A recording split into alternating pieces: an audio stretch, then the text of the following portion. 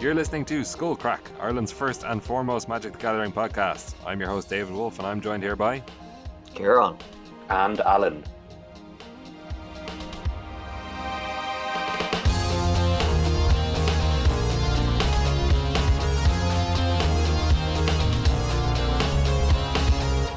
All right, lads, how are you? Good morning, good afternoon in your case. Yes. How's the weather in Vietnam? So today it is 39 degrees and feels like 51. You're actually joking me, are you? Nope, that is actually what it says on my little weather app at the moment. I don't know what you're doing in this country. There's no magic and it's 50 degrees. That sounds like the worst possible combination of events. Yep. He said it's 39 degrees. That's fine. That's I guess.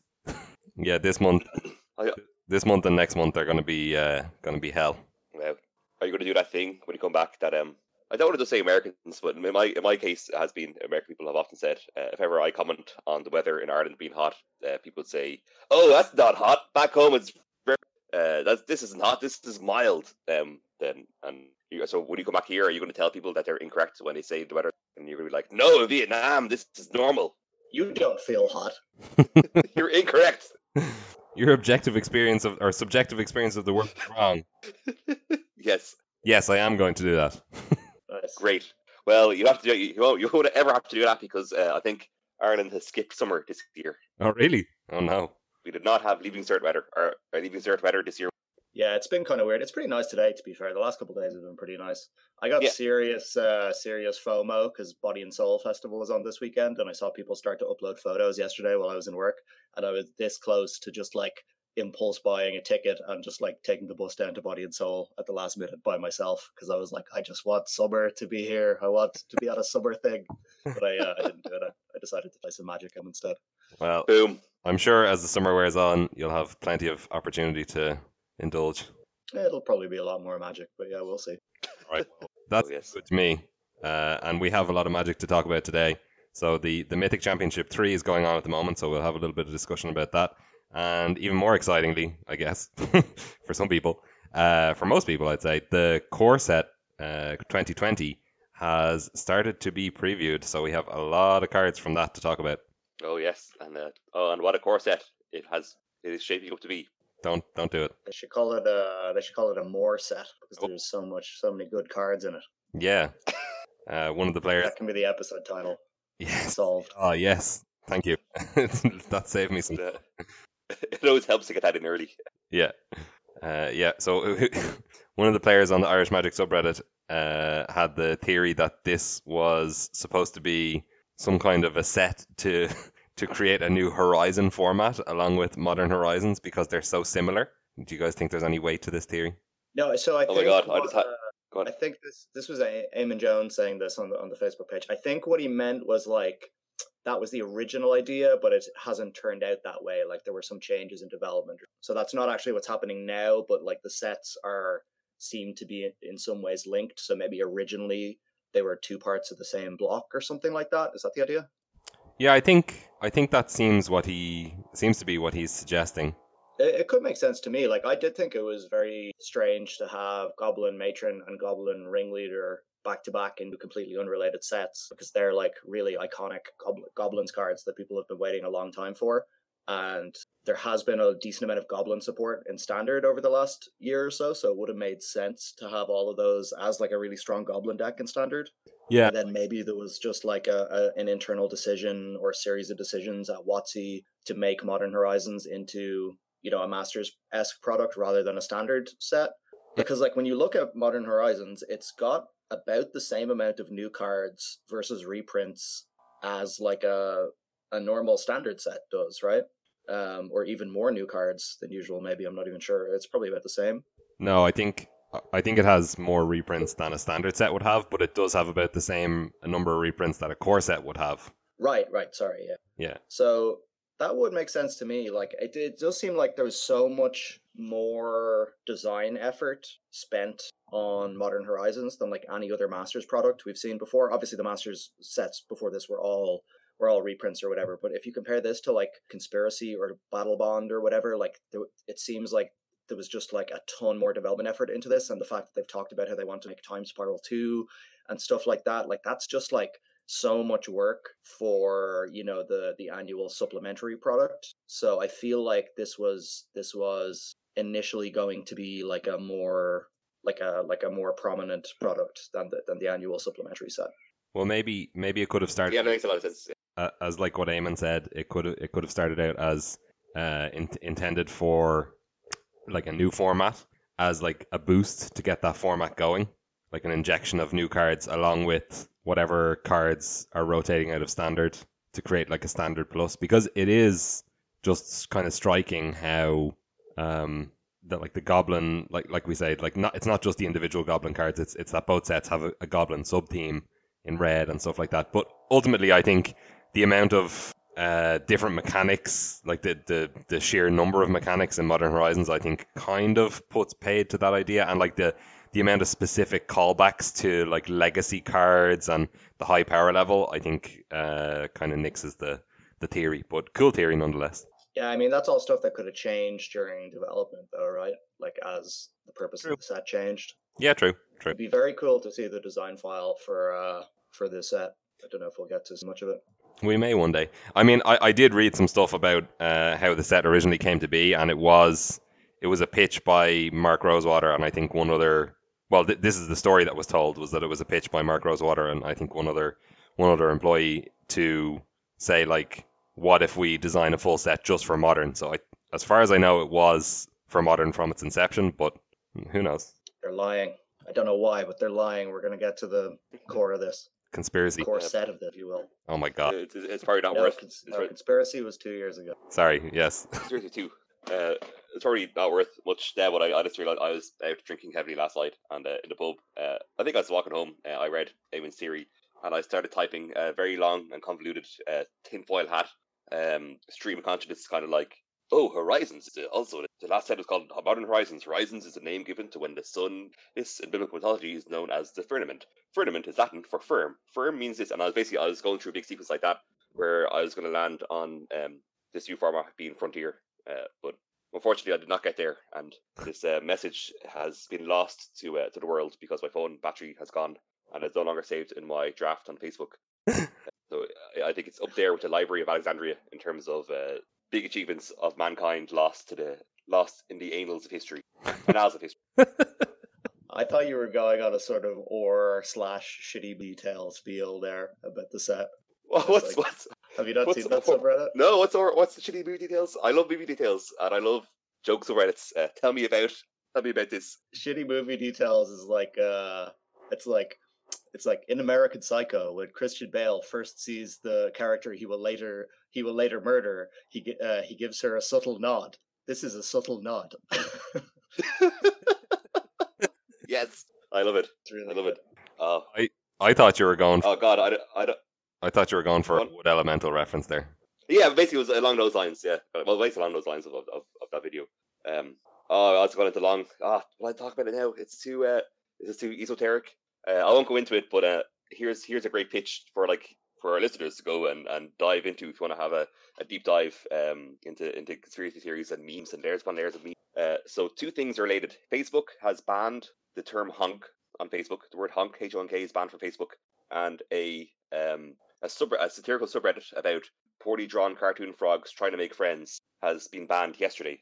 Both of these things are connected by alt-right neo-Nazis. Now, I could spend a long time describing this, but I won't. But if you would like to, if you are listeners at home, if you're into esoteric internet culture and memes upon memes upon memes, and the culture wars of the internet, look this up because it is absolutely fascinating. But I will leave it there. All right, yeah, probably. Here's a good shitty movie details. In Avengers: Age of Ultron, Captain America attempts to choke Ultron. This is because he is from the 1930s and doesn't understand what a robot is. That's pretty good. Excellent. All right. Well, I think we have a lot to talk about today, so should probably move on from shitty movie details and culture wars. Okay. Yes. Do you guys want to talk about the new cards first, or do you want to talk about Mythic Championship first? I don't know. Mythic Championship, I guess. I haven't watched much of it. I've kind of had it on in the background, but I've really been following too closely. So I don't know how much you guys have gotten to watch either. Day one has only happened at this for our listeners. Yeah, so day 2. Oh, day 9 was on. Oh my god. We're all on fire today, lads. This is going to be the episode of the year. I'm the same, Kieran. I haven't seen much. I think quite notably, someone mentioned the Mythic Championship was on. I was like, oh, maybe I'll watch this at some point over the weekend. And then what I realized, it was an arena Mythic Championship. My interest was far more interested, and the coverage is so good compared to paper Magic. You just get to. I only watched 1 or 2 matches, but you just get to see so much information. You just get to see players just like sideboarding and considering sideboarding. You can actually see them like hovering over cards and thinking, "Will I bring this in? Will I take this out?" Just the amount of information we're getting from this format of a tournament is incredible. Yeah, it's really excellent, and you get to see about twice as much Magic, I think, as you do normally as well. Like every round, they're covering 2 full matches essentially because the matches are just so much faster on Arena than on paper, like in terms of just the mechanics of going through them. So you just get to see like non-stop Magic, and it's not like you just see a little, half of a time shifted match and it's sped up or whatever. You just, from what I've seen, you just get to see 2 full matches every round, which is awesome. Yeah, it's great. And to add on to what Al said there about like the sideboarding, I think the sideboarding is, I don't understand how they decided not to have sideboarding for the Mythic Invitational, because the sideboarding is so good to watch in this tournament. Because like Al said, you're seeing players hover over things, but you're also seeing their full sideboard and their decisions as they make them. So it actually allows you, I've like strongly disagreed with some of the sideboard decisions, and I've been there like shouting at my TV like, no, don't bring that in, or do bring this in, you're making a mistake. And like that's actually making me excited, whereas you can't really see that in paper Magic. You have to kind of guess, like the commentators guess what the players are bringing in and out, and they didn't use that for the Mythic Invitational. They just did this non-sideboard thing. So I hope this kind of cements it that the Mythic Invitational format was really bad and that they never bring it back. Yep, 100% agreed. Yeah, that's. I mean, I think everything else about the Invitational was amazing, apart from the actual format of Magic. And yeah, so that's what makes this one so good, because it is all that good stuff and taking away the bad stuff, pretty much. With that said, there are still some slightly negative things. So one of the small controversies that happened was related to setting stops and Legion War Boss. So if people don't know, what the players in the Mythic Mythic Championship on Arena, they're not allowed to use full control. They're not allowed to hit the control button to momentarily go into full control. They are allowed to set stops, but not excessively. I think they can only set stops once per turn or something like that. And yeah, so this, anyone who's played against Legion War Boss on Arena knows that if you don't have full control on and you only have a creature kill spell in your hand and that there's no creatures on the board, if your opponent plays the Legion War Boss pre-combat, it will automatically skip to resolving the War Boss and resolving the War Boss's ability at the start of combat. So your opponent, like you might have a cast down in hand that could have killed the War Boss before its trigger, but the game automatically skips to the trigger. So the opponent will get the Goblin where they shouldn't have. So to solve this, the thing you would have to do is to be in full control all the time. But the Wizards don't want the players to be doing that on stream because it's boring to watch. So their workaround is the players, if they want to cast Legion War Boss or Wilderness Reclamation, they have to announce that they're about to do it to their opponent to give their opponent a chance to set a stop, which I think is a hilarious workaround, but I guess it works okay. And yeah, so this has been working so far, but late in the tournament, it was a match with Marcio Carvalho and Muffin Pie, I think that's her name, Ashley Espinoza, and she was playing Gruul and he was playing Esper Control, and in his hand he had Moment of Craving and Cast Down, and she cast Legion War Boss but didn't say anything beforehand, and it went straight to combat, and the Goblin was spawned. So then the game was stopped and a judge was called over, and the judge ruled that so the Goblin must attack that turn, so it did attack that turn, and the judge said that she had to not attack with the Goblin for 1 turn, and she was given a warning, and that was the extent of the ruling, which I think is pretty bad, considering how I think in paper that should be a game loss, in my opinion. Like, there's nothing you can do about it once they have an extra creature on board. Like, that's an advantage for the entire rest of the game, right? Yeah, exactly. And like like the another annoying thing about it is that like the game has its own internal timer, so that judge call has to be resolved really quickly. Decisions have to be made, and so the decision was made, and yeah, the judge. It was also kind of weird from the judge because you could hear what the judge was saying to the players, and the judge didn't seem to understand that he said, okay, don't attack with the goblin for one turn, and the players were like, well, no, the goblin has to attack this turn, and he didn't seem to understand that for a few moments, and then he said, okay, well, just don't attack next turn.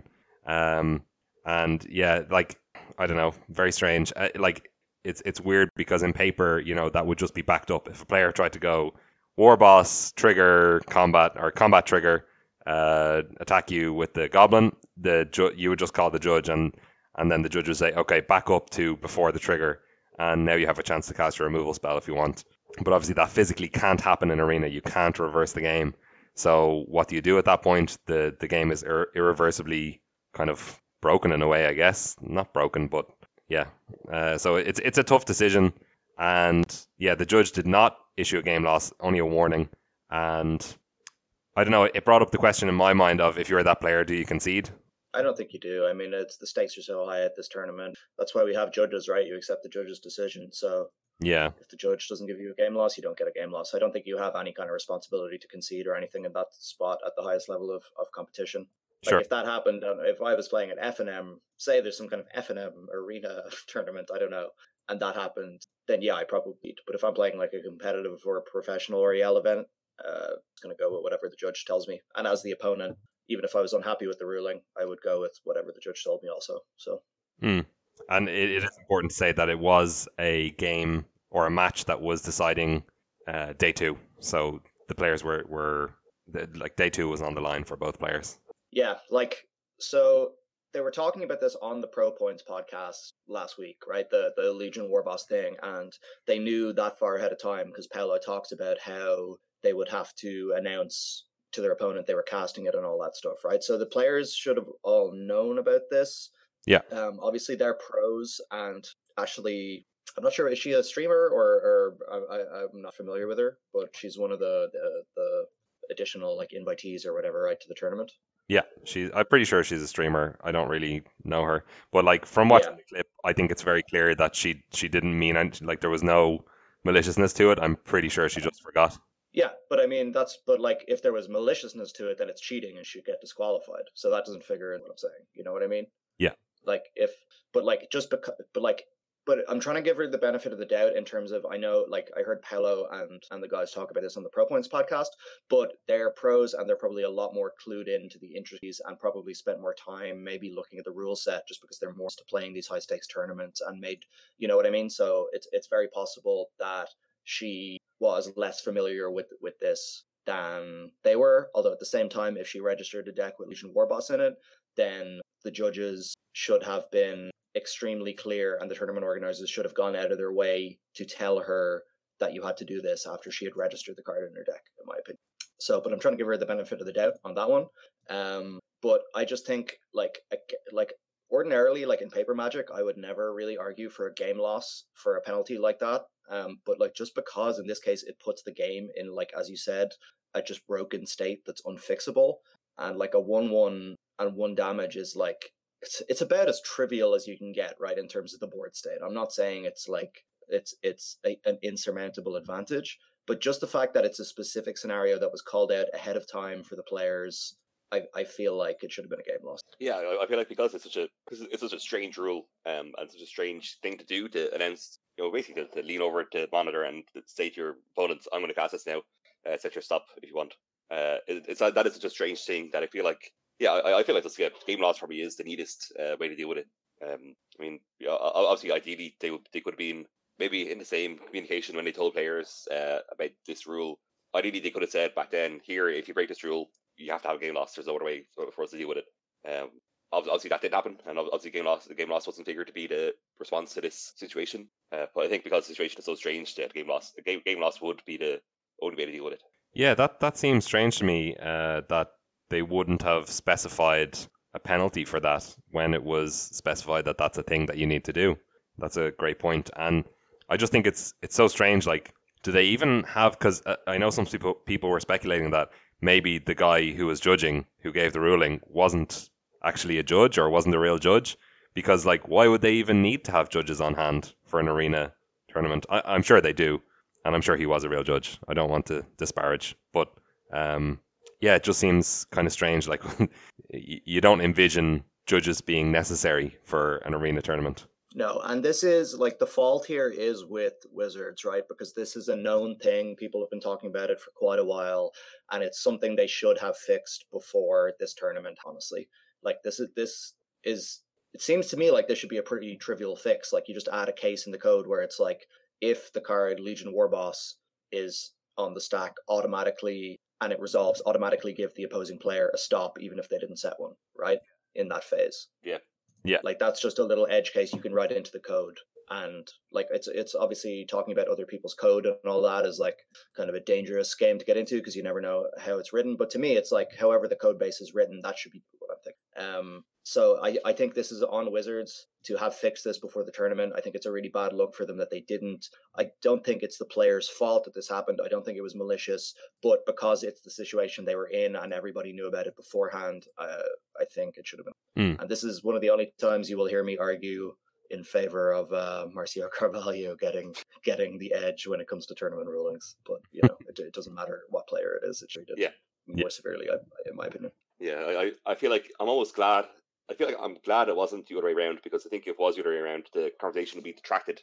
It will be just diverge in a whole different direction. That's not really getting to the core of the issue.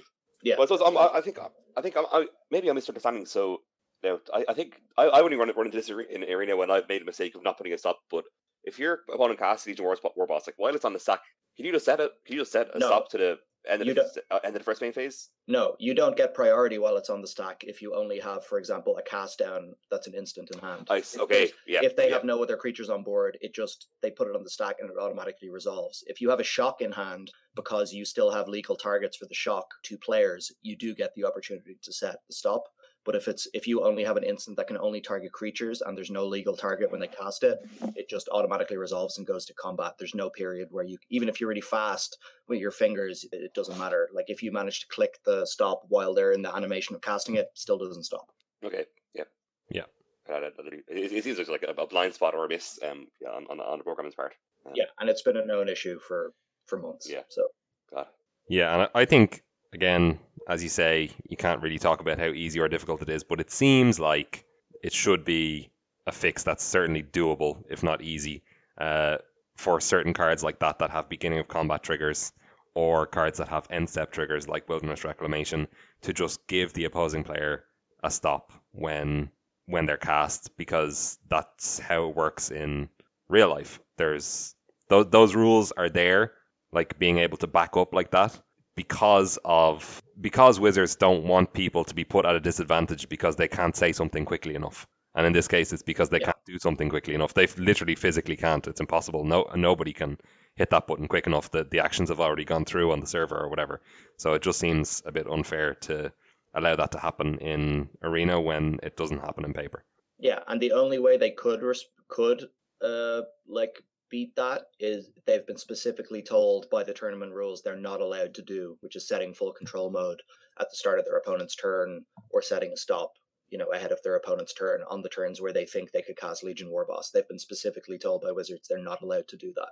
So then their opponent screws up and gets a goblin. There's literally nothing they can do about it. Yeah. So they're following the rules, but then they end up punished by it. So yeah.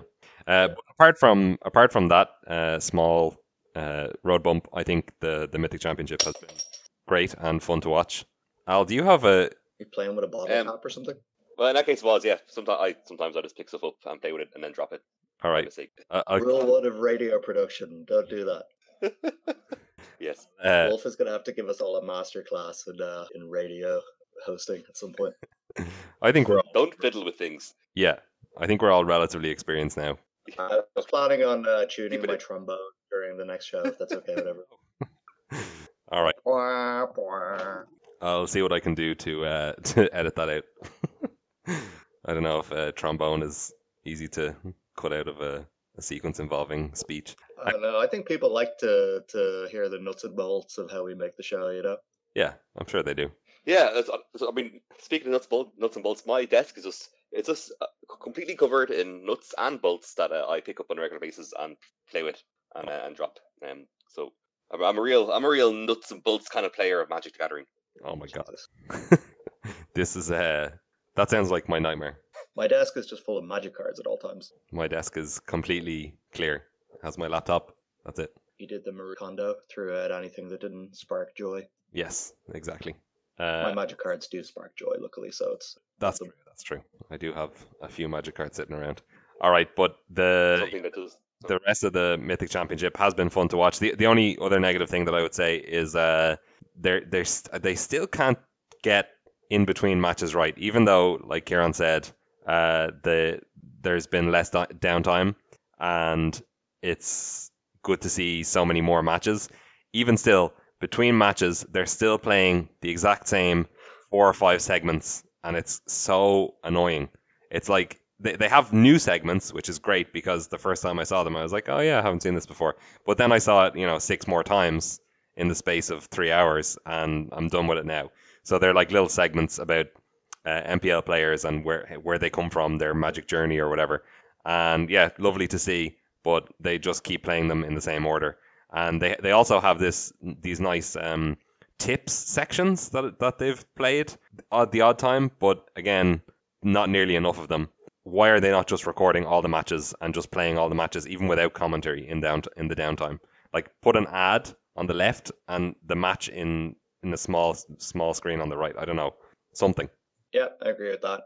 Hopefully it's something that improves as time goes on. I do notice that with Hearthstone tournaments and stuff, even still though, and they've been going for years, where they often repeat the same, player profile segments and stuff. I'll see the same things a couple times per stream when my housemate is watching Hearthstone tournaments. I go to the sitting room. Obviously, I'm not sitting down watching Hearthstone tournaments, guys. There would not be enough space in my brain for another card game. No. Once Dr. Boom rotated or was banned or whatever, that was it for me. I was like, this game I love is done with. I was very competitive with what's his name? Yogg Saron. Was that the card? Yeah. What did that card do? It casts a random spell or random targets for every spell you cast this game. Yeah, it was like the ultimate storm card. It was like Mind's Desire, but it just cast random cards. It was pretty hilarious, but that's never a card that should be competitive. Exactly. Yeah, I think it was intended to be a casual fun card. Then people realize, 70% of the time you come out on top with this card when you play it. So you just play it when you're behind, and you come back from ridiculous board seats. Love it. Of all the things to take from Magic, taking the storm mechanic and making it even more busted is pretty impressive. Yeah, when you put it that way, that does seem ridiculous, God. Yes. I think the next set's going to have Phyrexian mana. That's what. Yeah. All right, will we move on to talking about the core set and some of the cards previewed? Yes. Yeah, we will. I think, yeah. I don't think there's that much else to say about the Mythic Championship so far. I mean, it is only day 1, so. Yeah, we can talk about the meta breakdown and stuff if people want. Oh, yeah. I guess the day 2. I think it's interesting seeing what people chose. Yeah, let's talk about that. Way less Dreadhorde decks than I expected. There's only 2 people registered Sultai Dreadhorde. Nobody registered 4-color Dreadhorde. Yeah. Out of the whole tournament. Is that true? Yeah, I think so. Yeah, 0 4-color Dreadhorde or 5-color Dreadhorde decks. Only 1 blue-white weenie deck, but there are 4 gross decks basically that are mono white splash. That's 3 Japanese players who all have almost exactly the same list, and then Andrew Ellenbogen also registered a slightly different list. So that's kind of interesting.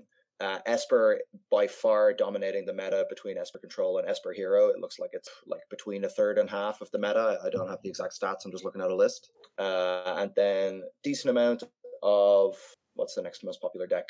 Is it Phoenix? Phoenix, yeah. And then after that, it's kind of Bant and Simic decks. And then you kind of have the Dregs being made up after that. A couple of other random decks. 5 mono red as well.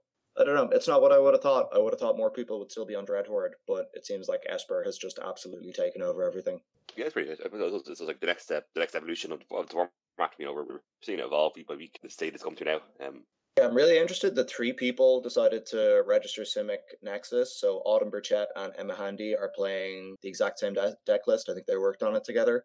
And then Matthias Leverado is also playing Simic Nexus. I'm like, how did you come to the decision to play Simic Nexus when you know Esper is just absolutely everywhere and like you're going to be playing against a Teferi second round? I'm like amazed by how you could do that. You have to be so confident in yourself to think you Teferi and nurse it with Nexus. Yeah, I'm very, very surprised you got. Yeah, I was talking about this in the Or Spikes Discord with a few people. Yoman5 was saying that the whatever build that they have of Simic Nexus actually is okay against Esper because of the Nissa and because of so many bounce spells and the Blast Zone that it just can win much more easily, and it has a lot of ways to deal with the Teferi. Yeah, I can bounce spells and duel and stuff like that. I still think you're behind in the matchup, even if you're to win. I still think you're an underdog. Well, you also have the sideboard plan of bringing in the Thorn Lieutenants and the Biogenic Ooze. Yeah, for sure.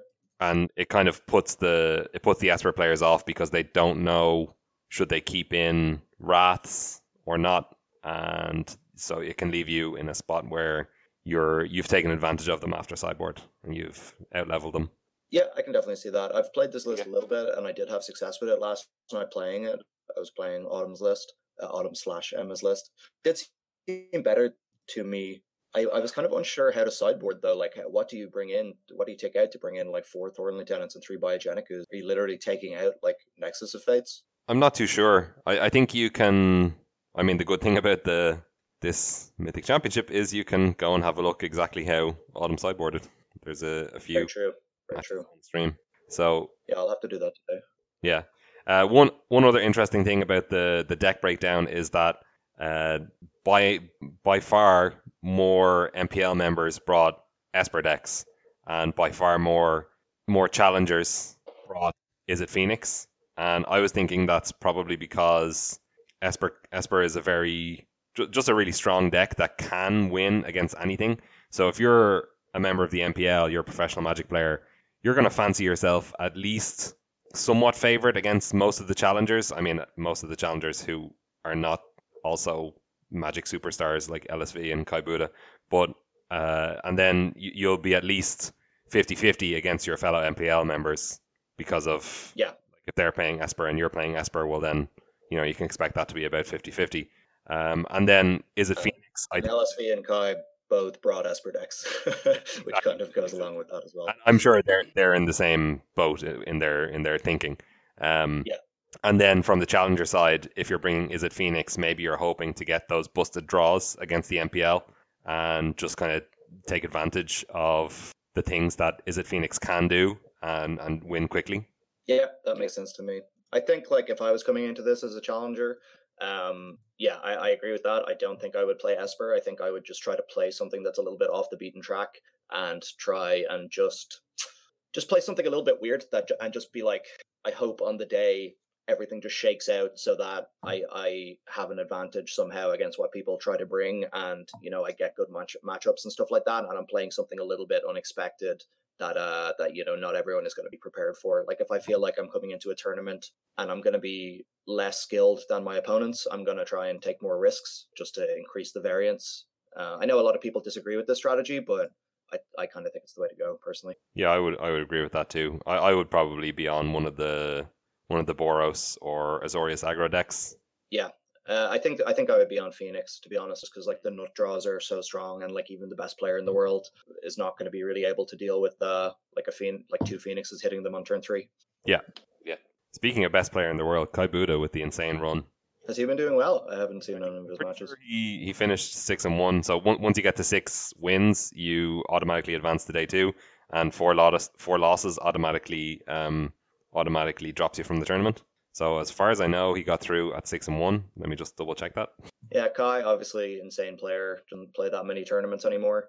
But like, it's always a pleasure to watch him play. Yeah. Finkel isn't at this tournament, right? John Finkel? No. I would have loved to see John against Kai on Arena. I think that would be so cool. Oh, yeah. That would be very sweet. Finkel somehow shows up with Storm. Yeah, I can't find the exact record, but yeah, Kai is in the top 16 into the next day. So I'll just very quickly go through who has made it. Greg Orange as well. Greg Orange was the first. He went through at 6-0, so he's doing pretty well for himself. Also a delight to watch. Greg Orange was really enjoying himself. Simon Gertzen is through. He's on Simic Ramp with Nexus. Raf Levy is through. He's on Mono Red, I believe. Greg Orange is through. He's on Esper Control, of course. Shahar Shenhar is through. Shahar is on, I believe, Mono Red. Aggro, I think, right? Yeah, he's playing Mono Red. Kai is through. He's also playing Esper, but he's playing Esper Hero. Marcio Carvalho is through. He's playing Esper Control, I believe. John Rolfe is through, also Esper Control. Li Shiqian is through. He's playing Azorius Aggro. Jean-Emmanuel Depraz is through. I'm not 100% sure. He's playing Phoenix. He's playing Phoenix? Yeah. Ooh, his Twitter says that he's playing Adelis, the Cinderwind. So, it's that aggro version. I think he had Charging Monstrosaur in his deck too. Kentaro Yamamoto is also through. He is playing Boros Aggro, so mono white with the red splash for Experimental Frenzy, and Shota is through, and he's playing Esper. So fairly star-studded top 16 there. Mostly, and Matias Leverado also is through, and they're of course going to be playing with the MPL split or Spark Split winners from the weekly league play, which is Brian Bronduin, Brad Nelson, Ray Sato, and Ken Yukihiro. But yeah, that's an impressive number of MPL that are through. Although I guess, hold on, let me count them up here. We got 1, 2, 3, 4, 5, 6. Yeah, maybe it's only 6 MPL that got through into day 2. Is Shahar in the MPL? I'm not sure. I'm not sure. Yeah, he is. So that's seven MPL members that got through, and 1, 2. Well, I guess you can do the math. 9 challengers through, but the 9 challengers are, Greg Orange, Raf Levy, Matias Leverado, who's one of the top 16 from Arena, Kai Buda, and Simon Gertzen. So the challengers who got through are also basically professional Magic players. Yeah, definitely a much more consistent showing than the Mythic Invitational in terms of who made it to the later stages of the tournament, and I think that's entirely down to the fact that it was best of 3. Yep. Yeah, definitely. That's very good. So I look forward to watching the top 16 and then the top 4 battling it out. And I think now we can move on to our core set previews. Awesome. So do you just want to hit the mythics, and then maybe we can leave rares till next week, because I think there's a lot to talk about. Yeah, absolutely. Cool. So it seems like the velocity of spoilers has been very, very high this set. There's so much. A lot. I haven't kept up. I guess we could hit one cycle of rares first before we talk about the mythics, just because we can kind of talk about all of this whole cycle at the same time, which is the ley lines. So this was a bit of a surprise. We got reprints of Leyline of Sanctity, Leyline of Anticipation, Leyline of the Void, and then we got 2 new ley lines in red and green. I think they're both new, aren't they? So the I thought we were talking about mythics. Yeah, we talked about rares too. Yeah, we'll just talk about this the leyline cycle, and then we'll talk about the leyline of Combustion and leyline of Abundance. So yeah, they all have the leyline clause, which is if it's in your hand, opening hand, you can start with it on the battlefield. But other than that, they cost 2 and then color. These are great reprints for the Esper color ones that are very, very expensive, so they're a good pickup, and they might have applications in standard. I mean, I guess Leyline of the Void is the main one that I'm thinking of because of Command the Dreadhorde. Yeah, I think Leyline of the Void is just always a good standard graveyard hate option, right? And it's going to be even better with the London Mulligan coming in. So it's very possible that you're going to have to dedicate less sideboard slots to your Leyline, because previously you would, a lot of the time, not always, but a lot of you would want, 3 or 4 ley lines in your sideboard because you wanted to maximize the chances of hitting them in your opening hand so you could play them for free. Obviously, that's still true. You still want to get them in your opening hand. But with the London Mulligan, it's a lot more likely that if you really need the card, you'll be able to find it with less copies in your deck. So they might be even better than before in that you might only need, in a lot of circumstances, to 3 rather than 3 to 4 in your deck. Yeah, definitely. And I kind feel like it's going to kind of graveyard based decks to in standard at least to have just basically just to have a plan for Leyline, either if they change what their strategy is in the game or bring in some kind of hate card for every, or even every deck. Well, depending on how on how. I mean, you don't have to be black deck to play Leylines. You have to be white deck to play Sanctity. Yeah, for sure. Yeah, there are release valves for Leyline of the Void. Like we have enchantment destruction cards in standard, like Thrashing Brontodon, or we have that split card that came out in War. It's like naturalize, but it also destroys a flyer, something like that. Yeah, it's Return to Nature. Is that what it's called? Yeah. Oh wait, sorry. Do you mean Crushing Canopy? Well, we have that as well, but no, there's another one. Maybe it doesn't destroy a flyer; it does something else. There's Return to Nature, which like destroys an artifact, an enchantment, or like shuffles their graveyard or something like that. Yes, that's the one. Yeah. So that is a release valve against Leyline of the Void for graveyard decks, possibly. Leyline of Sanctity, Leyline of Anticipation. I don't really expect them to do all that much in standard. I mean, Sanctity can be good against decks like Targeted Discard is quite good in standard at the moment. Thought Erasure, Duress are very good. Burn is not that great at the moment, but it does have the capability to be very good. So I think that could be an application there against the mono red decks. Anticipation, I can't imagine any deck that wants it, but maybe there's some kind of Bant creature deck that could get a huge advantage from operating at instant speed from the start of the game. I mean, like, if it's sorceries, why would you just not play Teferi, right? Like, this card is just so outclassed by Teferi. Yeah, exactly. Yeah, it would want to be that you want to give your creatures flash for you to play Leyline of Anticipation. By the way, Teferi also really good against these ley lines. Yep, Teferi bounce them. Yeah, especially if you're playing a ley line off your color. To get that bounce is not good. Oh, yeah, that's bad.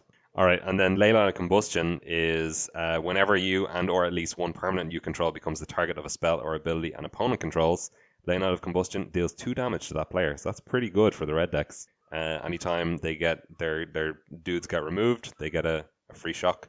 Yeah, I mean, it's not a free, after the first one, it's free, right? Because the first one you spend a card on. Sure, you have to get it twice before you're happy. Yeah, this doesn't seem very good to me. Okay, and then Leyline of Abundance, does that strike your fancy? So it's whenever you tap a creature for mana, add an additional green, and then it has an activated ability, which is unusual for Leylines. It's 6 green, put a +1/+1 counter on each creature you control. So if you have this, and you have Nissa, you're making a lot of mana. Have you ever played Nissa? Have you ever untapped a Nissa and thought, you know what, I need more mana? Yes, many times. I know. Yeah, I feel like interesting. Sorry, Al, you go ahead. I was going to say, how excited are we that our Llanowar Elves on turn 2 tap for 2 mana? Is that enough of a reason to play this? Again, it's like being down a card is rough, right? But I like the fact that this card at least also gives you a payoff as well as extra mana. Like it gives you a mana sink, something to do with it in the late game. Like that makes it more interesting to me. But yeah, I'm not sure if this effect is worth being down a card. Like, what about the games where you like have this in your opening hand, but you don't have a mana creature? That's like so bad. Yeah, and it's also pretty poor. Kind of maybe this is mitigated by Unmulligan. Like if like you're on set, we're bringing in fewer of them. But I guess in a way, a concession you're paying to bring in ley lines is, or having ley lines in your deck is, you're essentially switching off a few of your draw sets that might happen mid to late game. Yes, it's also pretty bad if you have this, like you draw it after your opener, and then like it seems okay because it's a 4-mana spell that ramps you, which is kind of often like gives you big ramp, which is often where ramp spells sit. They often sit at 4 mana to give you a decent bit of ramp. So you could, technically play this on turn 3 or something like that with your ramp creatures, and then you're like, okay, next turn I can do a big Hydroid Krasis, or I can spend a lot of mana, and then your opponent wraths. You're in a pretty bad spot. Oh yeah, it just seems very conditional for me. It is interesting though, because in this standard, most of the good ramp is creatures, so you're making the creature ramp better. It's another way to get to Nissa on turn 3. Like if you have this in your opening hand, you don't need 2 mana dorks to get to Nissa on turn 3. You only need 1, and that can be played at either 1 or 2. Because like previously, I mean that's true. Yeah, that is true. But I suppose we're going to play this at a deck where we're maximizing their mana dorks anyway. So we probably will be fine for having multiple mana dorks. I mean, maybe. it's also just a combination of like, so 2 mana dorks gets you Nissa turn 3, 1 mana dork and a leyline gets you Nissa turn 3, 2 ley lines and no mana dorks does absolutely nothing. So that's a big price to pay for putting it in your deck compared to just more mana dorks, right? That's true.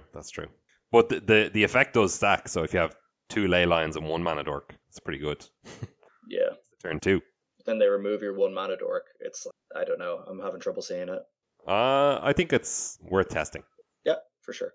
All right, we'll move on to the mythics. We'll start with the planeswalkers. So I'll read Ajani, Strength of the Pride. It's 2 white for Ajani. He's got 5 loyalty coming in. He has a +1. You gain life equals the number of creatures you control plus the number of planeswalkers you control. He has a -2. Create a 2/2 Ajani's Pridemate. So it has all the same text as Ajani's Pridemate. And then he has 0. If you have at least 15 life more than your starting life total, exile Ajani and each artifact and creature your opponents control. So very strange, unusual Ajani design here, but pretty cool. Yep, I think this card's really cool. I think at the moment I would prefer to play the other 4 mana Ajani over it, but obviously that's going to rotate in autumn. And that deck is more just goes in any sort of mid-rangey white deck, whereas this you obviously want to be way more into the Pridemate and life gain synergy. I think this is a really cool design. I really like it. It's very interesting. Yeah, I think that definitely is unique design. I don't necessarily think it's particularly powerful. I think it's been how strong is a Ajani's Pridemate on turn 4 and turn 5. I mean, like if you already have like 2 of them in play and then you plus it, it's like pretty nice. Actually, that is true. Yeah. So it seems like a big payoff for the life gain deck we've seen appear on sometimes. Yeah, like I'm presuming there's just going to be more support for that. Yeah. Like creating an Ajani's Pridemate is like not bad. I mean, when you like with the other Ajani, right? When you could only bring back a 2-drop from the graveyard anyway, and like I was always pretty happy doing that, you know. Yeah, I guess so. I suppose you're probably maximizing your 2 drops and less when you're playing other Ajani. Yeah, like in this deck, the Pridemate is going to be your best 2-drop, so it's going to be better than the other Ajani's minus. Yeah, a lot of the time. Yeah, and then presuming in this deck you're going to be leveraging, you're going to be leaning on your Pridemates more than you would in other decks if you're playing this. Yeah, and like it's not unreasonable that when you play this on turn 4, you would be able to 0 it probably within 2 turns. You know, if you're like really strongly into the life gain theme. Yeah. All right. Those decks itself. But... Have you guys got the cards up in front of you? Yep. Yes. All right. Al, do you want to read Mu Yanling? Yes. Yu Yanling, Skylancer, 1 blue for legendary planeswalker. Yanling. So it comes in 2 loyalty. That's +2. Until your next turn, up to 1 target creature gets -2 -0 and loses flying. It's -3 is create a 4/4 elemental bird creature token with flying. And as -8 is you get an emblem with islands you control have tap, draw a card. Seems very good to me. Yep, I think this card's great. And again, it's very cool design. Being able to push the power of a 3 mana planeswalker by giving it a -2 ability that it is unable to use the turn it comes into play, I think is a cool design space. I think this is a great card. Yeah, I think. So it's kind of where did you see this be played? Kind of just like blue mid-range decks, I guess. Yeah, I think it probably has to be a deck that wants to make use of the bird. So, and I mean, that's not nothing on turn 4 to get a free, air quotes free, 4/4 with flying, plus whatever you've played on turn 4 yourself. But I think it could obviously go in mono blue. It's good at racing because it's lowering the opponent's attack. It's giving you another 4/4 with flying to attack with. And I mean, you'll basically never get the ultimate, but whatever.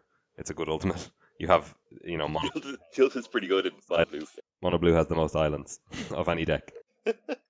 Mid-range decks could also potentially use it. The plus is very similar to Jace. Oh my god, I don't even remember his name anymore. Jace Vryn's Prodigy. His flip side was pretty much the same except for the flying part, and it's actually pretty strong, that -2 power. It's similar to Liliana the Last Hope as well. Obviously, Liliana the Last Hope can actually kill things because she gives -2, -1. But I would say don't underestimate that plus. Yeah, totally. Yeah. All right, Kieran, do you want to read Sorin?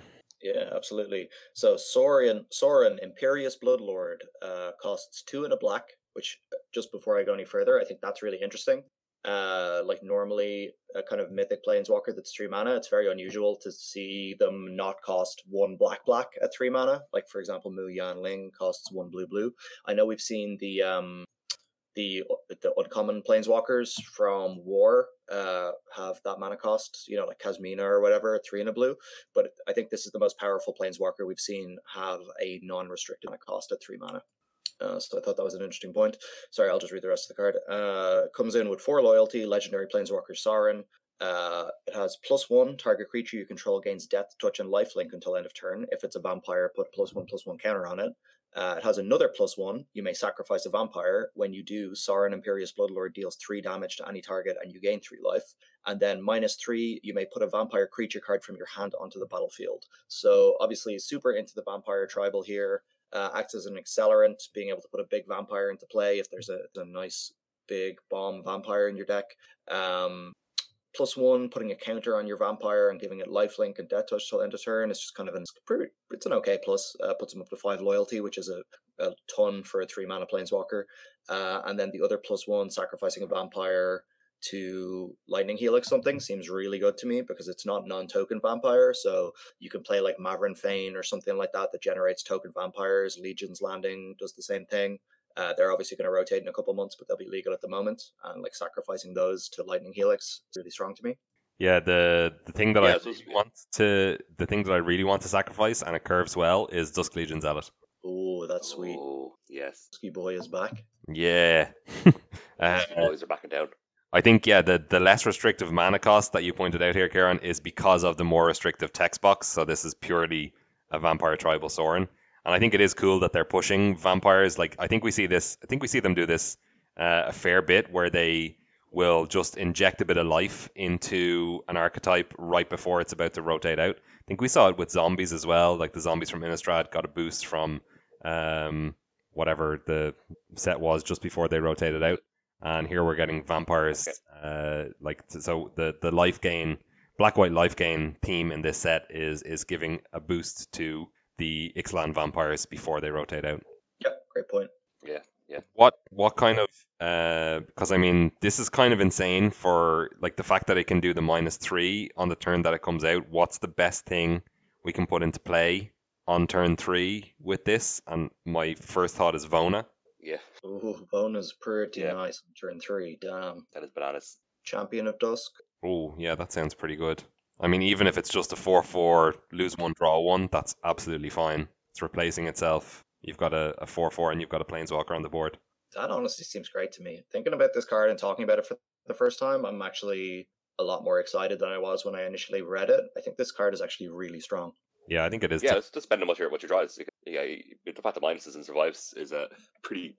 The only drawback, I suppose, is that it can't always protect itself. Because you may not have a vampire in the board. Like if you just top deck this, it's not very good. Like if you've just been wrathed and you have nothing, and you just top deck Sorin, he does literally nothing, but he pluses himself up to 5.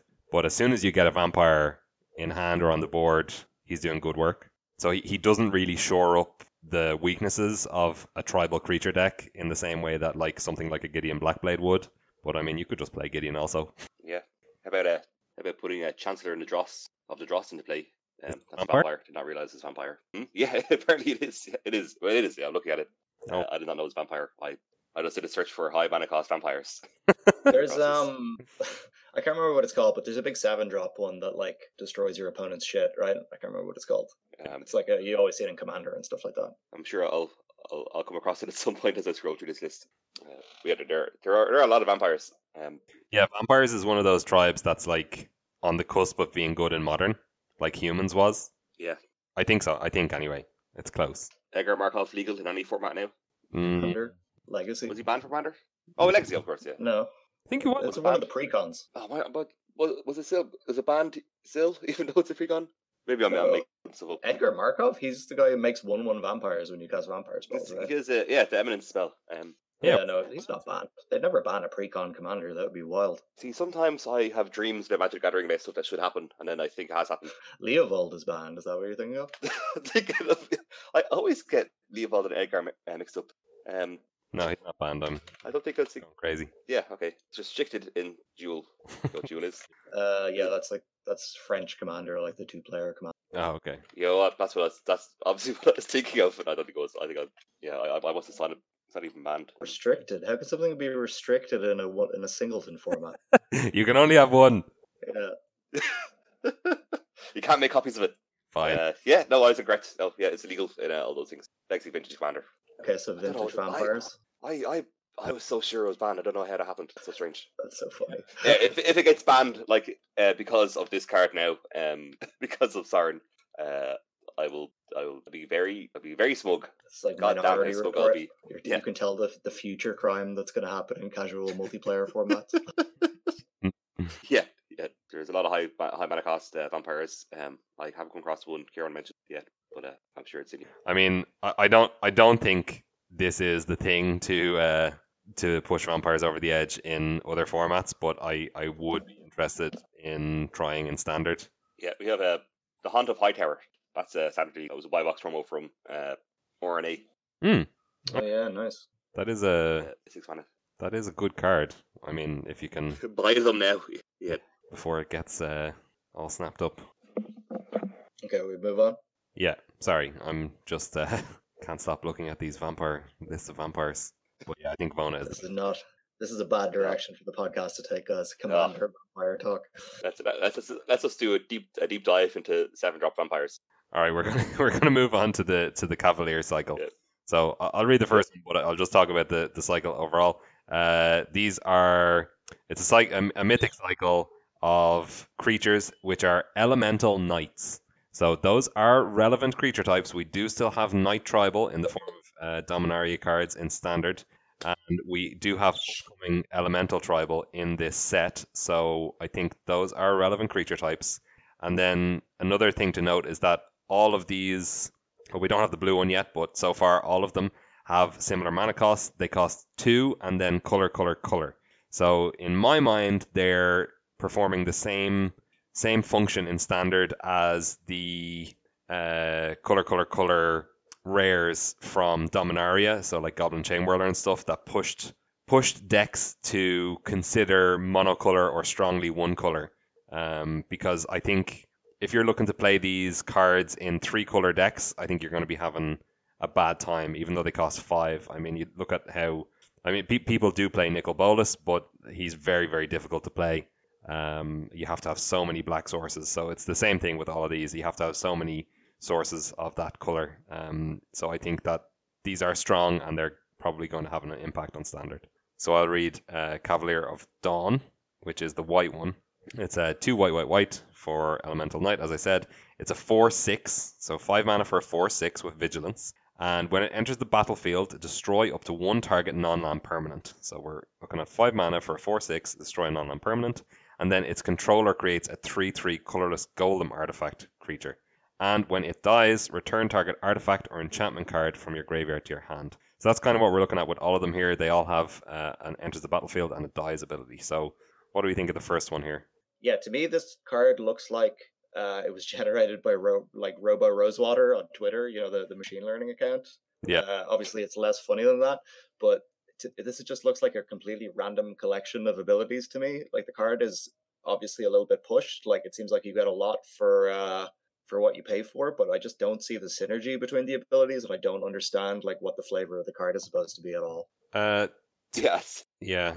To me, this set this cycle just strikes me as like the Gearhulks or the Titans. It's just that kind of a cycle where there's not super flavor. It's just they are big things that do whatever their color does for a pushed mana cost.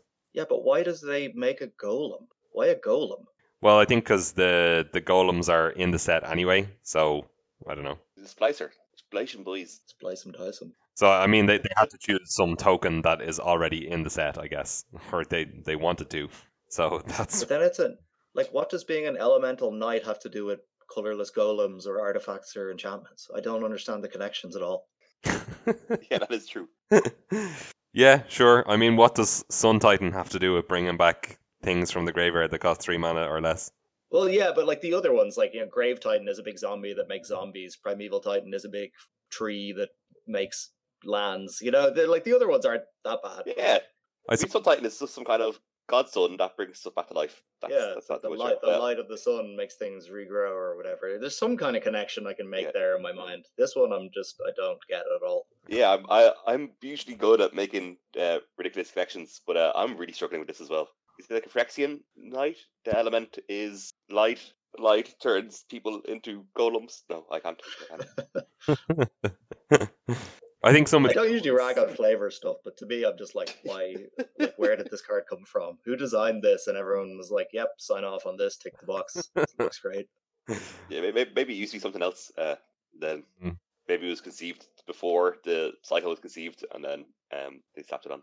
But anyway, for the card itself, so how many? What kind of permanence and standard would you prefer your opponent to have a 3/3 instead of it? A 4/4. There we go. I like how instead of something like Beast Within, where sometimes Beast Within you kill something that you need to kill to get a 3/3, but at least like this, like your 4/6 with Vigilance is negating that 3/3 anyway. Yeah. So it's not necessarily downside. I mean, you'd almost be happy to kill something like Runaway Steamkin, because it's like, well, even though it's a problematic card. Even though you're going to make it bigger as a golem, it's not relevant because you got a 4/6 with Vigilance now. Yeah, I mean, it destroys planeswalkers, right? That's like, to me, that's the most interesting one. That's at the top end, yeah, definitely. Yeah, obviously it destroys big enchantments and stuff. Yeah. Like, it destroys the Immortal Sun. That's pretty sick. Yeah. Cool. Yeah, it's a non-permanent, so whatever, and they just get a 3/3 golem. Like, it's a good ability because the 3/3 golem is already dealt with by you having this creature. Obviously, if they kill it, that's bad, but whatever. But then when it dies, you can get an artifact or enchantment back. So I think with all of these cards, I feel like if you can figure out some way to get, to use all the abilities, then that's obviously how you're going to maximize these cards. I'm not going to play it because the flavor is so bad. I'm boycotting it. I mean, in white, enchantments that you want to get back from your graveyard, of course, like stuff like Ixalan's Binding or Conclave Tribunal or Prison Realm, some of these removal spells that you can maybe get back. Artifacts. Oh yeah, you can. Sorry. Yeah, I suppose when you're talking about using everything, you can if you Ixalan's Binding a medium threat, you can bring this down, and then I think if you Ixalan binding something, if you Ixalan's Binding something in the early game that we need to Ixalan binding later on, they play a big massive bomb you need to get rid of. If you can play this, get rid of your first Ixalan's Binding, they get their small creature back. When this dies, you get Ixalan's Binding back to kill the big threat. Yeah, that's not great, but okay, yes. That's what it has to die first. You play another Cavalier Dawn and kill your first one, and then for that trigger get your enchantment back. Yeah, I guess if you kill your own enchantment, 10 mana. If you kill your own enchantment with this, you get the golem. Yeah. So I suppose it's not all bad. This can target itself. So if you prefer to have a 3/3 golem instead of a 4/6 vigilance, do that. You get under Snare Bridge. Yeah, you would get the dies trigger as well. So yeah, I guess that is possible. You could just be a 3/3 golem. Yeah, I suppose it's kind of like a regrowth, a 5-mana regrowth that gives you a 3/3 golem. I guess. That's pretty good, right? Yeah. Maybe. But no, I think. Oh yeah, you get back. You can just well, hang on, wait. I'm not joking here. All right, turn 3 you play History of Valia. Turn 4 hits second chapter. Turn 5 History of Valia is gone. You play this, kill itself. Get your History of Valia back, and you're left with a 3/3. Yeah, I mean it's not an actual regrowth because you don't get to get anything back, just artifacts or enchantments. Yeah, if your graveyard's artifacts and enchantments, then it's regrowth. I mean, in that situation, you might be better served by just like killing something your opponent has and just attacking with your knights, and now you also have a 4/6 knight. Yeah, that sounds a lot better. Yeah, guys, your knights are going to outlast on your history turn. Actually, no, they're not. They'll just become 4th. Oh well, they'll trade. Yeah, one will trade. Yeah, they'll trade. Anyway, I think it's a obviously powerful card, but remains to be seen if it'll slot in anywhere. Al, do you want to read the black one? Yes. Cavalier of Night, Night. It's 2 black. So 5 mana for creature elemental Night. It's a 4/5 lifelink. When it ETBs, you may sacrifice another creature. When you do, destroy target creature an opponent controls. And then it has a similar kind of text for the other one. When it dies, return target creature card with convert mana cost 3 or less from your graveyard to the battlefield. So what nonsense is Seems good with what I mentioned for Sorin, which is Dusk Legion Zealot, because you can just sacrifice the Dusk Legion Zealot to kill something, and then when it dies, you can maybe get your Dusk Legion Zealot back, or you can get Sorin back. No, it doesn't. It doesn't get Planeswalker. Sorry. Yeah. No, it's creature card. Yeah, creature card. Yeah. But you can get the Dusk Legion Zealot back and draw another card, and then this has this lifelink, so that hopefully will have mitigated some of the life loss you've incurred from your Dusk Legion Zealots. Yeah. 4/5 body with lifelink is a stabilizer. Yeah, this card seems strong. Itself. Yeah. I like how there's no objection to this card. No, I know, like, yeah.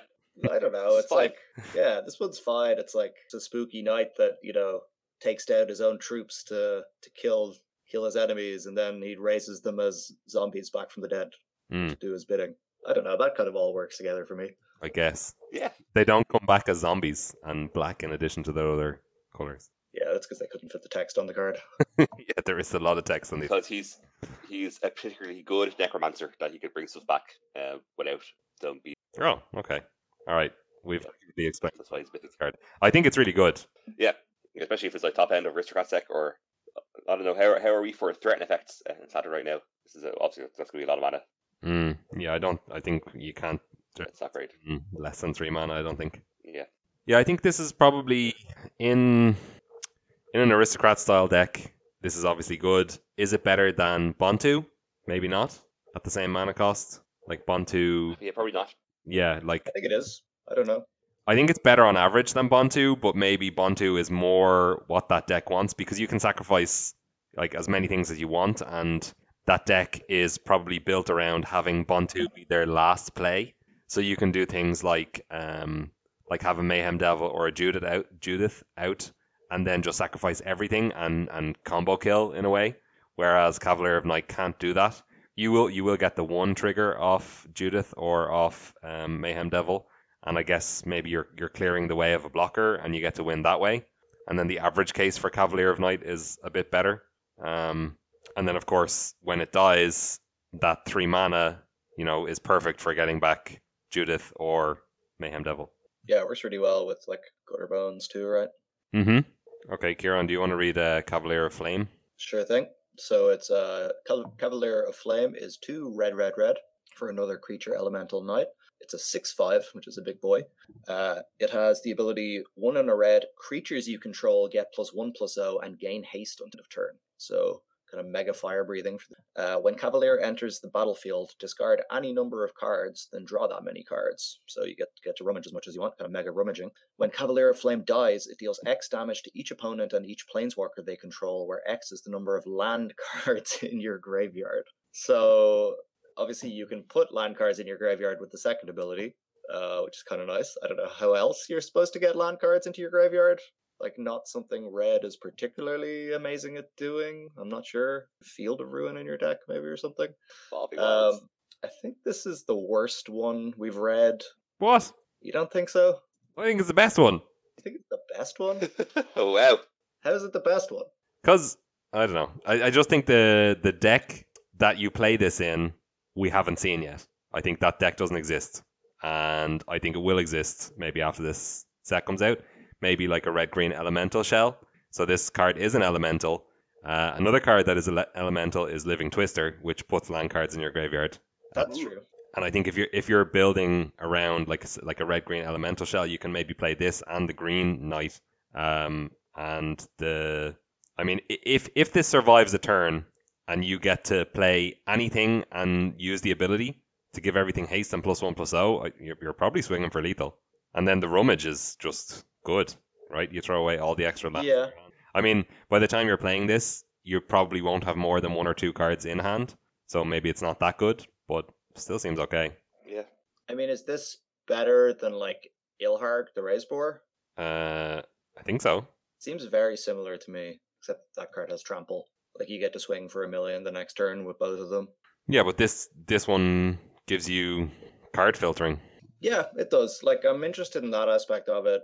I don't know about saying, an elemental shell. I think we have to wait to see those cards before we judge it based on that. So I don't know. It's just like it doesn't seem like on its face like as powerful to me as the ones we've read.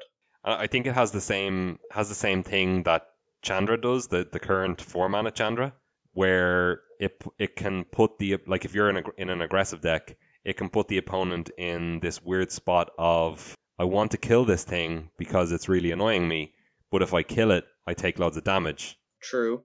I guess, Yeah, I yeah, think maybe I'm just having trouble seeing how many lands are going to get into the graveyard. Maybe that's the part I'm missing from this.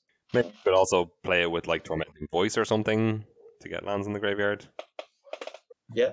All right, well, let's see how well the green one goes with it. So I'll read this one. It's a Cavalier of Thorns, so it's 2 green, green, green.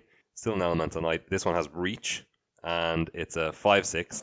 When it enters the battlefield, reveal the top 5 cards of your library. You may put a land card from among them onto the battlefield. Put the rest in your graveyard, and Interesting. you may exile it. If you do, put another card from your graveyard on top of your library. that's good. Yeah, I don't love this one. I think the enter the battlefield ability is decent, but only getting a land card kind of hurts. I wish it was like maybe choose a land or a creature, and then when Yeah. it dies, when it gets the dies ability, it's also not great. You're not getting card advantage. You're just getting to next turn draw the best card in your graveyard. Yeah, and like probably Reach is like probably the least exciting keyword you could use in green for this. Although to be honest, there are a lot of good flyers in standard at the moment. Yeah. Blocks Lyra very well. Yeah. Yeah, I don't. This is very weak, isn't it? Yeah, I don't love this It's one. a bad card. I would like. I'm hesitant to call it a bad card because there's just like so much text on it, and I've been burned by thinking that the green card of the cycle is the weakest before. So When was that? Giant growth. yeah, Bird of Gearhulk. Is that what it was? yeah, Gearhulk. But like ramping on 5 too much, and like yeah, as you say, well, also you have to exile it when you use the dies ability, Yeah, well, which is odd. because otherwise you could just keep bringing it back. Oh, because it says another card. Oh well, you could keep doing it with 2 of them. You could do a loop. Yeah, would that be too powerful? No, I guess not. You don't get to draw it. I don't know. It's weird. I don't think it'll be enough to push this card over the edge. Yeah, this just I'm not interested in any aspect of this card. I'm not interested in casting it for triple green. Not interested in an almost vanilla 5/6. Not interested in ramping, and I'm not interested in Noxious Revivaling something. Yeah, reading the comments of Mythic Spoiler. Russell Kyle says, "So lame. What a waste." Boo. This reflects my thoughts exactly, Kyle. Russell, sorry. Yeah, but like we all know how accurate comments on cards that haven't been released are. You leave Russell alone. Totally accurate, obviously. Okay. I don't know. Watch this space. I would say this card is fine, absolutely fine, and it would not surprise me to see it being played. Yeah, and limited. Oh my god. In lads, for Magic content, we need to be hyperbolic, hyperbole, full of loads of hyperbole. Hyperboles. Everything has to be either what's hyperboles. You've heard of the Super Bowl. Here's the Hyperbole. You know, for most of my life, I thought it was pronounced hyperbole, and for that exact same reason, and it made sense in my head because obviously you're exaggerating, so it's not super, it's hyperbole. So everything has to be either amazing or trash. And I'm going to say right now that this card is amazing. No, sorry, it's trash. And obviously, a Superbole would be when Mexican football fans do really well at cheering for their team. Ole! Superb Ole, yes. Very good. That's fire today, guys. More Set 2020 or Superb Ole? I guess the listeners. Oh, we have so many options. We didn't even make the corset jokes we were making off Mike either. All right, well, let's not go there. You'll have next episode. I think we might wrap it up for today, and we'll get to the 3-color mythics next week because we are running long on time here. So I think we'll. Just to say, I feel uncomfortable that just to say that blue card of the cycle has not yet been spoiled. Yes, the blue one will be the best one. Yep. Calling it now. So it is written. What's the keyword going to be? Flying. Skulk. No, flying. Flying is so much better to reach. Oh, wait, no, it's not. Reach. Defender. Defender. Wow, your surprise broke your connection there. I think it's going to be a 0/10 defender. Yeah, Elemental Knight.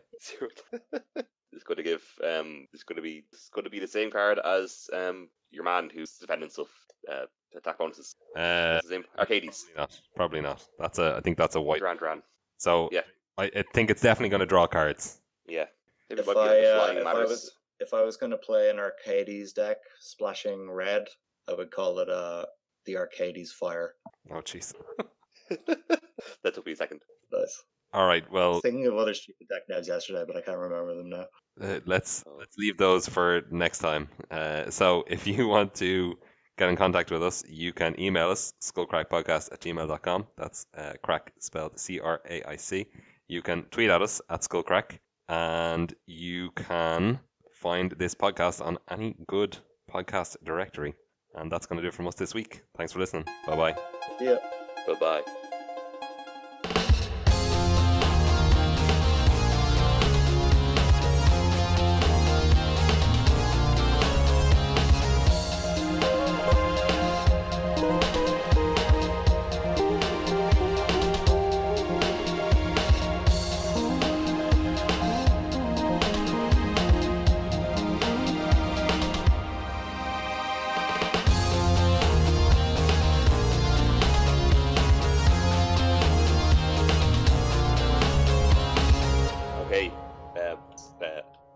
I've not thought this segue. Say this is a day that has occurred shortly after E3, which happened before.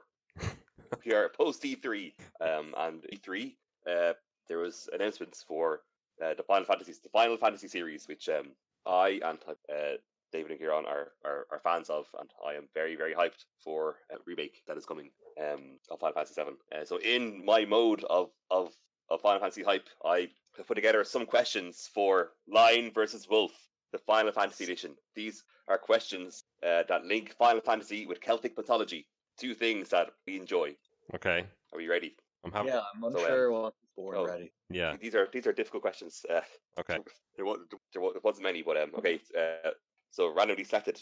We're gonna go first with Kieran, the Lion in this case. All right. So 3 questions each. Okay, Kieran. In Final Fantasy Crystal Chronicles, which playable race are inspired by mythological capable of paranthropy, changing from a seal to human form by shedding their skin? Wait, do you want the Final Fantasy race or the mythology? They're both the same. Oh, Selkie. I think. Yes, that is correct. One for Kieran. I've been bad at writing scores down before, so Kieran has one. All right, Wolf. Which Final Fantasy character is named after a witch that could transform into a black cat with a white spot on its chest? So the witch that could transform into a black cat is in Celtic mythology. Yep. And this character can also do this? No, but his character is based on it. Okay. Well, I don't know the answer, so I'm going to guess Morrigan. No, I thought you were going to get it. Sorry, that is incorrect. Kieran, would you like to guess? Adea? Oh no, this is Katsit. It's Katsit from Final Fantasy VII. It's based on. Actually, I thought about that for a second when you said cat, but then I went a different way. I was like, no, it's too obvious. He decided, hey, I'm going to get this wrong. So Wolf has 0 points. Exactly. All right. Okay. Kieran, I have not practiced this, so I might get these words wrong. Kieran, Caladbal is a sword of Fergus MacRoy from the Ulster cycle of Irish mythology. Which Final Fantasy character's ultimate weapon shares its... I know this one. Sid? I don't know. That is incorrect. David Wolf. Do I get to steal this? Yes. Titus. Yes, that is correct. Titus from Final Fantasy X. Okay, so this is only going to get better. These questions get more and more absurd. Okay. So that was Kieran Wolf. So Wolf now. So Wolf Cuchulainn is a ranked melee water summon in which Final Fantasy game? Oh my god. Rank 2 melee summon. No. I definitely haven't played this game. I am going to say Final Fantasy 5. No, this is Final Fantasy 12. Damn. 12? Yeah, 12. I played a bit of 12, but I didn't get far enough to see Cuchulainn. Cuchulainn does not look like Cuchulainn that we know.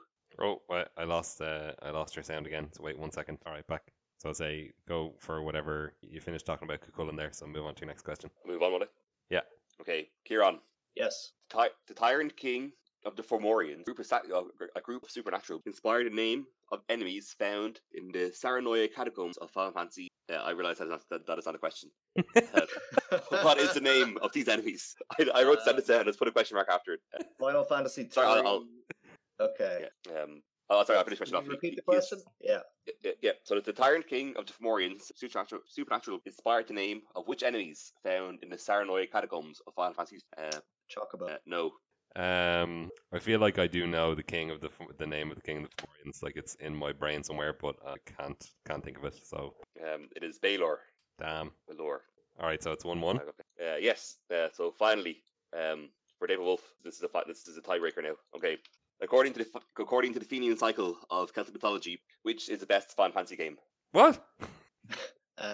Quest? That is incorrect, David Wolf. Which is the best Final Fantasy? Am I just trying to guess which you think is the best Final Fantasy game, or which what? I cannot elaborate on the question, David. Okay, I'm gonna say Final Fantasy 6. That is incorrect. The answer is Final Fantasy 9. Damn it! All lose. Go for Final Fantasy 9 is the best game. They should remake that instead. No. Sounds fair. Final Fantasy 8. So it is a draw. I do not have any more questions to break this draw, so we'll have to break this draw in another edition of Lion versus Wolf. All right. Well played. If you have not played Final Fantasy 9, you should play it, because the next one is going to be all about that game. Oh my. Okay, well, until next time on the Final Fantasy 9 podcast. Bye-bye. Bye. Bye.